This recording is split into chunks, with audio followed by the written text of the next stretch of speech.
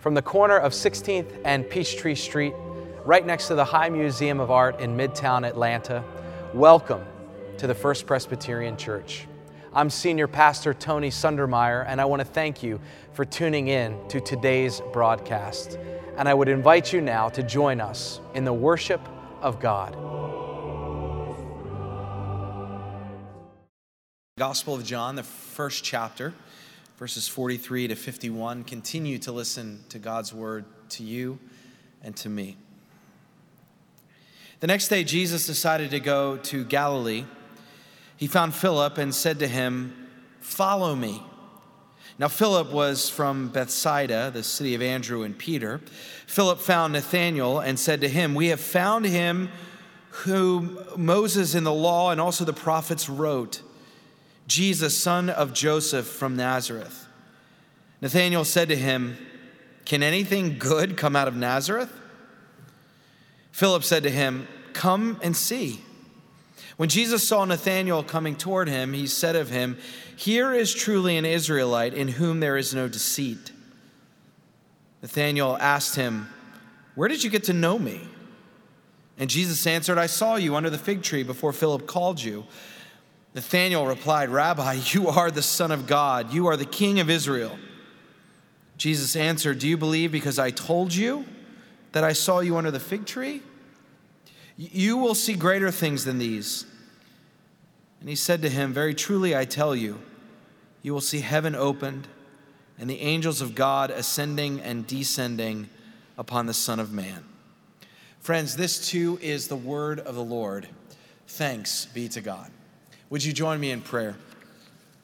Lord, break open this ancient word afresh to us this day so that we'd be changed, so that we would hear a word from you, a word that we need, a word that shapes us, a word that is not necessarily the word we want, but the word we need to hear. So would you speak through this text? And may the words of my mouth and the meditations of our hearts be acceptable in your sight, O Lord, our rock and our Redeemer. Amen.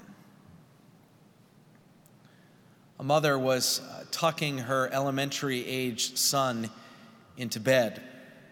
As was their custom, she would read a story from his children's Bible each and every night. It was part of their nighttime routine. And on that particular night, she read a story from the Old Testament, the story of the call of Samuel, the story we just heard Addie read for us this morning. She concluded the story the same way that Addie did, reading Samuel's words in response to hearing the voice of God. "Speak, Lord, your servant is listening." She read that line and then she closed the children's Bible and she offered the prayer that she offered each and every night as part of that bedtime routine. When she said amen, her boy gently reached for her hand and said, "Mom, can I ask you a question?" She said, "Of course, honey. What is it?" He said, "Mom, when will God call me the way that God called Samuel? When will God call me the way that God called Samuel?" The question caught her very much off guard, even as it resonated with her own faith and what she was contemplating in her own life during that time. You see, she was a regular worshiper and a deacon at her church, but in those days, she seemed to have more doubt than faith. She seemed to have more questions than answers. In those days, she had a hard time sensing God's presence in her life, let alone seeing God's work in and around her. Her spiritual well, as they say, ran dry. If God was speaking, she seemed to be deaf to that word. Her marriage had hit a rough patch. Her anxiety was creeping in ever so slightly. She was trying to discern whether to return to work or to continue to stay at home. And in her child's question, in her boy's question, she could hear her own voice. She could hear herself asking the same thing: when will God speak to me? When will God speak a word that heals my marriage? When will God speak a word that lifts me up out of this anxiety? When will God speak a word that provides wisdom and clarity and discernment around my vocation and purpose outside of the home? Even within this sort of millisecond, while she was thinking all of these things, she also began to marvel at her son's question. She was very much attuned as to that which was implicit in that question, because in his question was revealed a hope, a truth that the boy carried, that God will indeed speak to him the way that God spoke to Samuel. He believed that God would actually speak. His question wasn't, Mom, is God going to speak to me the way that God spoke to Samuel? His question wasn't that. His question is, when will God do it? You see, embedded in his question was the expectation that God still speaks, that God still moves. And in the faith of a child, there is this optimism and hope that God would speak to him the same way. When will it happen? Not will it happen, but when will it happen?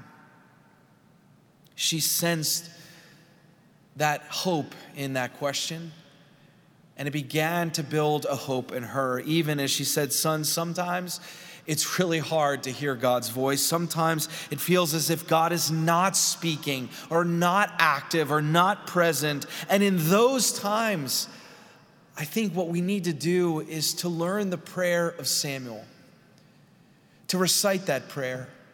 Speak, Lord, your servant is listening. And that very night, they redid the prayer at the boy's request. And they added that line. And each and every night subsequent to that one, they prayed the prayer, Speak, Lord, your servant is listening. I want to name something that is undeniably true for the person of faith, for the friend of God, for the follower of Jesus Christ.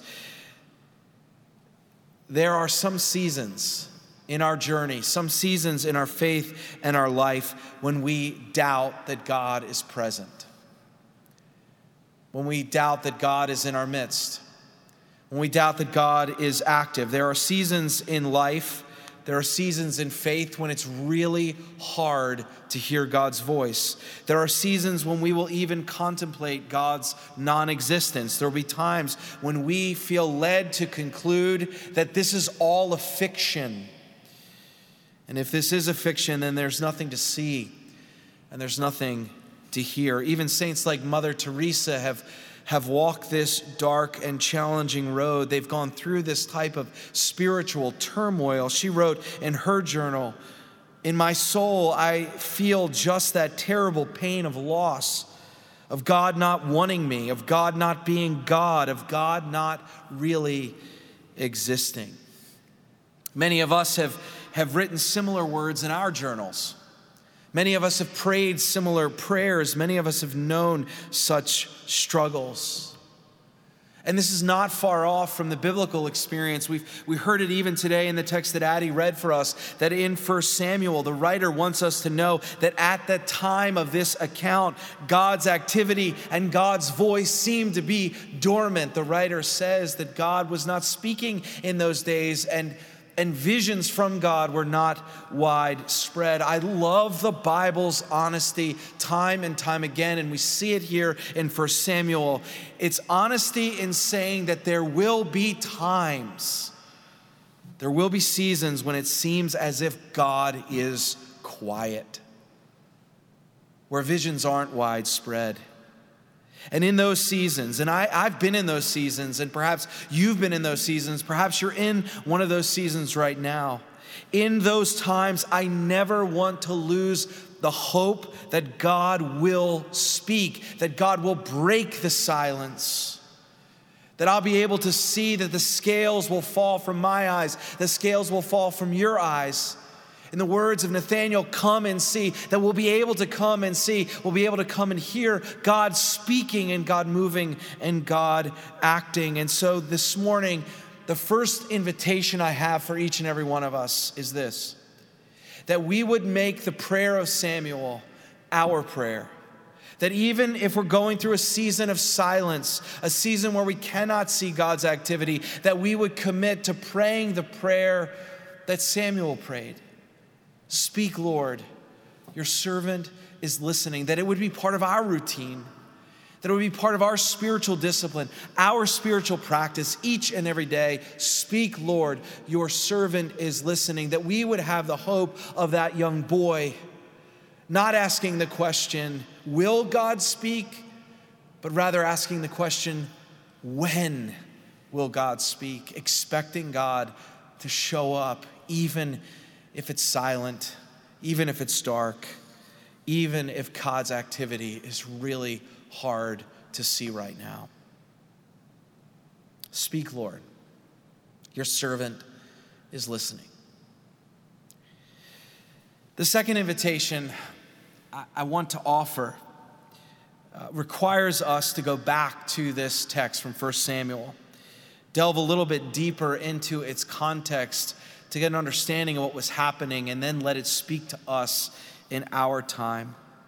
As I've already said, the writer writes in 1 Samuel, in those days, the word of God was rare. In those days, the word of God was rare. The writer of the book of Judges, this is in Judges 21 to 25, is also a contemporary of the writer of Samuel. It's describing the same exact time that all of this is happening with Eli and Samuel and this word from God.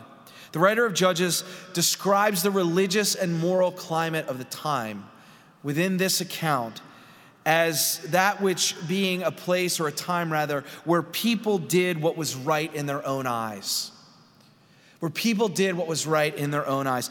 There was a certain measure of moral relativism during the time of Eli and Samuel. And this moral relativism was motivated by self-interest, and it was motivated by self-preservation. And Eli, this character that we're introduced to in this text, Eli is the chief priest at Shiloh.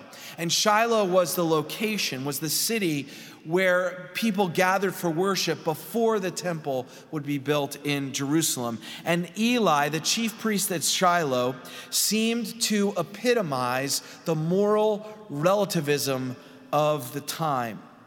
You see, Eli's sons, who were also priests, were told within this text, within this story, Eli's sons acted with wicked intent. They were priests who indulged and consumed in the meat, in the animals that were sacrificed to the Lord. They would take the good portions of the meat, they would fill their stomachs with it, even though that was against the Torah, that the animals that were sacrificed were to be sacrificed for God's glory, for worship of God. They would take that and eat the meat. The writer also says that they were rapists, that they were adulterers, and the word that is used in Hebrew to describe them is the word scoundrel.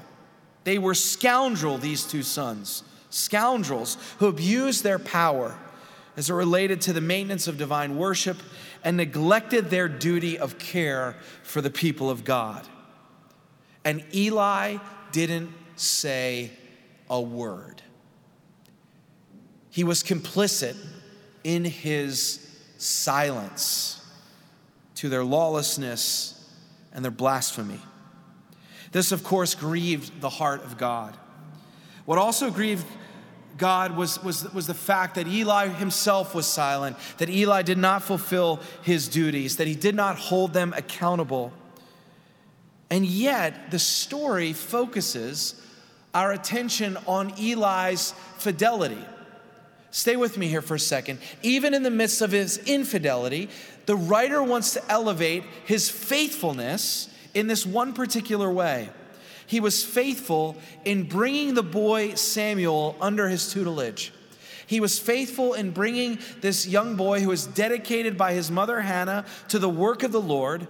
He had invested in this boy's life. He invested in his leadership. He invested in his spiritual life as he taught him the ways of God and taught him the Torah.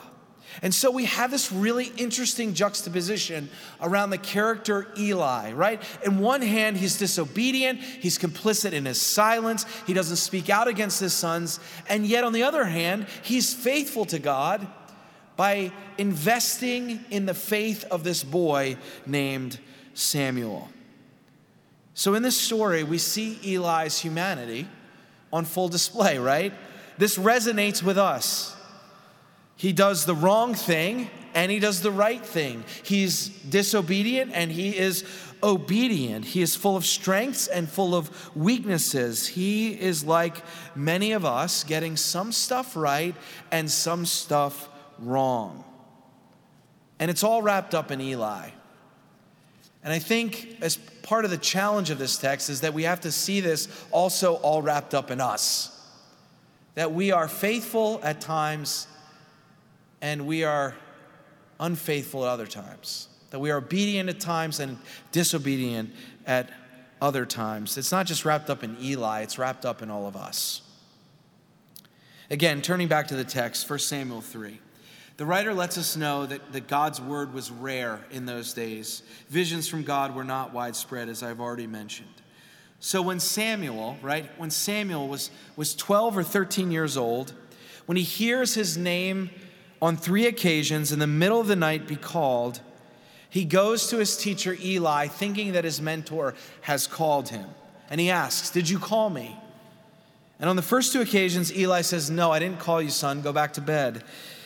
After a third time, Eli, again, who is far from perfect, actually has the sense to discern that it may actually be God speaking to this boy. He actually has a sense, his own faith builds the sense that perhaps it's God actually speaking to this child.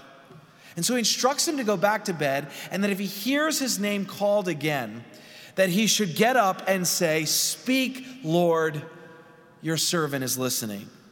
And so Samuel goes back to bed, and this time, he is awakened from his sleep by the very presence of God and the voice of God calling his name. And Samuel responds, "Speak, Lord, for your servant is listening." Now, Addie ended the reading right there, like she was supposed to, because that was the end of the lectionary text. But if you go on in this story, something remarkable happens. Because if you keep reading, what you find out is that the word God wants to speak to Samuel is actually a word of judgment against his mentor. It's actually a word of judgment that he wants him to speak against Eli, who's turned a blind eye to the lawlessness and immorality of his sons. God was speaking to Samuel so that Samuel would speak God's word in rebuke of his mentor, Eli. I mean, think about this. Samuel's call is wrapped up in a prophetic word of rebuke for his own teacher, the man who had been instructing him, the man who invested in his faith and in his life. One of the most stunning features of this story, and this is a truism in our faith, is that in Eli's obedience, right? In Eli's obedience to God, in nurturing Samuel in the faith, Eli actually creates the conditions for his own disobedience to be exposed. I mean, think about that, right? It's Eli's faithfulness that opens up the possibility for him to be confronted in his infidelity. Eli, remember, was the one who said, "Go back to bed and be attentive to God's word. And when God speaks your name, say, 'Speak, Lord, your servant is listening.'" Little did he know that the word God would speak to Samuel would be a rebuke and a reckoning of Eli's own failed leadership. Here is the poignant lesson. If we are actually investing in the faith of the next generation, if we're actually investing in the Samuels of our lives and in the life of the church, inviting them to commit their lives to the way of God, to come and see, as Nathanael said in the gospel lesson, to follow Jesus Christ, friends, let us not be surprised then by the outcomes. if we're actually investing in the next generation, in the Samuels of our church, of our faith, of our life, then we should not be surprised by the outcomes. Methodist pastor and former chaplain at Duke University, Will Willimon, once preached about an encounter he had with the father of a graduating student at Duke. The father called Willimon's office enraged, and he exploded over the phone. He began by saying, "I hold you personally responsible for this, Dr. Willimon." The father was angry, he went on to explain, because his graduate school-bound daughter had decided, in his own words, to, quote, "throw it all away and go and do mission work in Haiti with the Presbyterian Church." The father shouted, "Is that not the most absurd thing you have ever heard, Dr. Willimon? She has a Bachelor of Science degree from Duke University, and she's going to dig ditches in Haiti. And Dr. Willimon, I hold you responsible for this." Will Willimon was not easily intimidated. He asked, "Why me? Why are you holding me responsible?" And the father said, well, you ingratiated yourself and filled her with all this religion stuff." And Dr. Willimon was quick to reply, "Sir, weren't you the one who had her baptized?" He said, "Yes, of course. What does that have to do with anything?" Willimon said, and didn't you take her to Sunday school when she was a little girl?" "Well, of course I did." "And didn't you allow your daughter to go on all those youth group ski trips to Colorado where she heard preachers and speakers invite her to follow Jesus Christ when she was in high school?" "Yes," the father said, but what does that have to do with anything?" "Sir," Willimon said, "you are the reason she's throwing it all away. You introduced her to Jesus, not me." "But," said the father, "all we really wanted was a Presbyterian." And Willimon replied, "Well, I'm sorry that you messed it up, because what you have made is a Christian. What you've made is a Christian." Friends, in many ways, Eli, I think, can be used as an analogy or perhaps a metaphor for the church. Like Eli, right? Like Eli, sometimes the vision of the church can be blurred. Sometimes the church finds itself in a season when God seems to be silent. And yet, like Eli, in our strengths and in our weaknesses, we keep making investments in the next generation. We keep baptizing, don't we? We keep praying over these children. We keep investing in them. We keep loving them. We keep moving toward the Samuels of this church. We keep inviting them to humbly follow Jesus Christ. Even as we do that, let us not be surprised that they may answer God's call in such a way that seems absurd to us, or radical, or confuses us, or perhaps even offends us. When they call us out and when they rebuke us for our own hypocrisy and our own disobedience. This week I was reading an article in the New York Times. It was a piece that was put together by the voices of young people as writers asked them to reflect on what took place at the Capitol on January the 6th.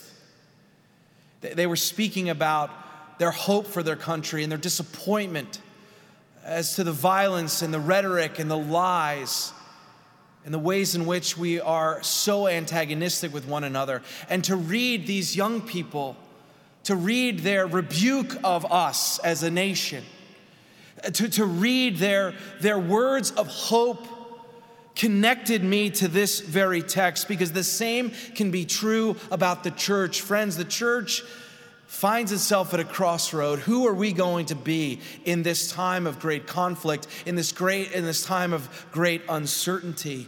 And I want to suggest to you that we need the voice of the young, of the next generation to speak into the life of the church. I want to suggest to you that we need to be more like Eli and invest in the Samuels of the world and give them the space to speak into the church, to speak words of rebuke, to say to us, Pastor, I don't think we're faithfully following Jesus in this way.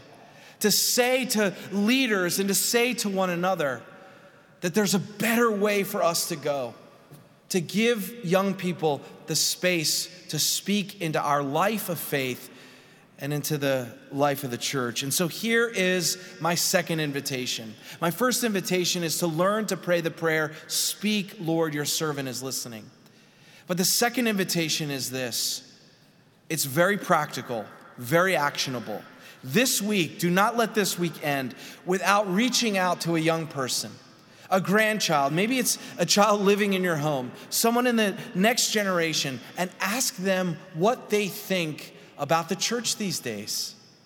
Ask them what they think about our church, about the ways in which we are or aren't following the gospel of Jesus Christ. Allow their hope and even their rebuke to settle into our heart, and let's pay attention to them. Let's take them seriously.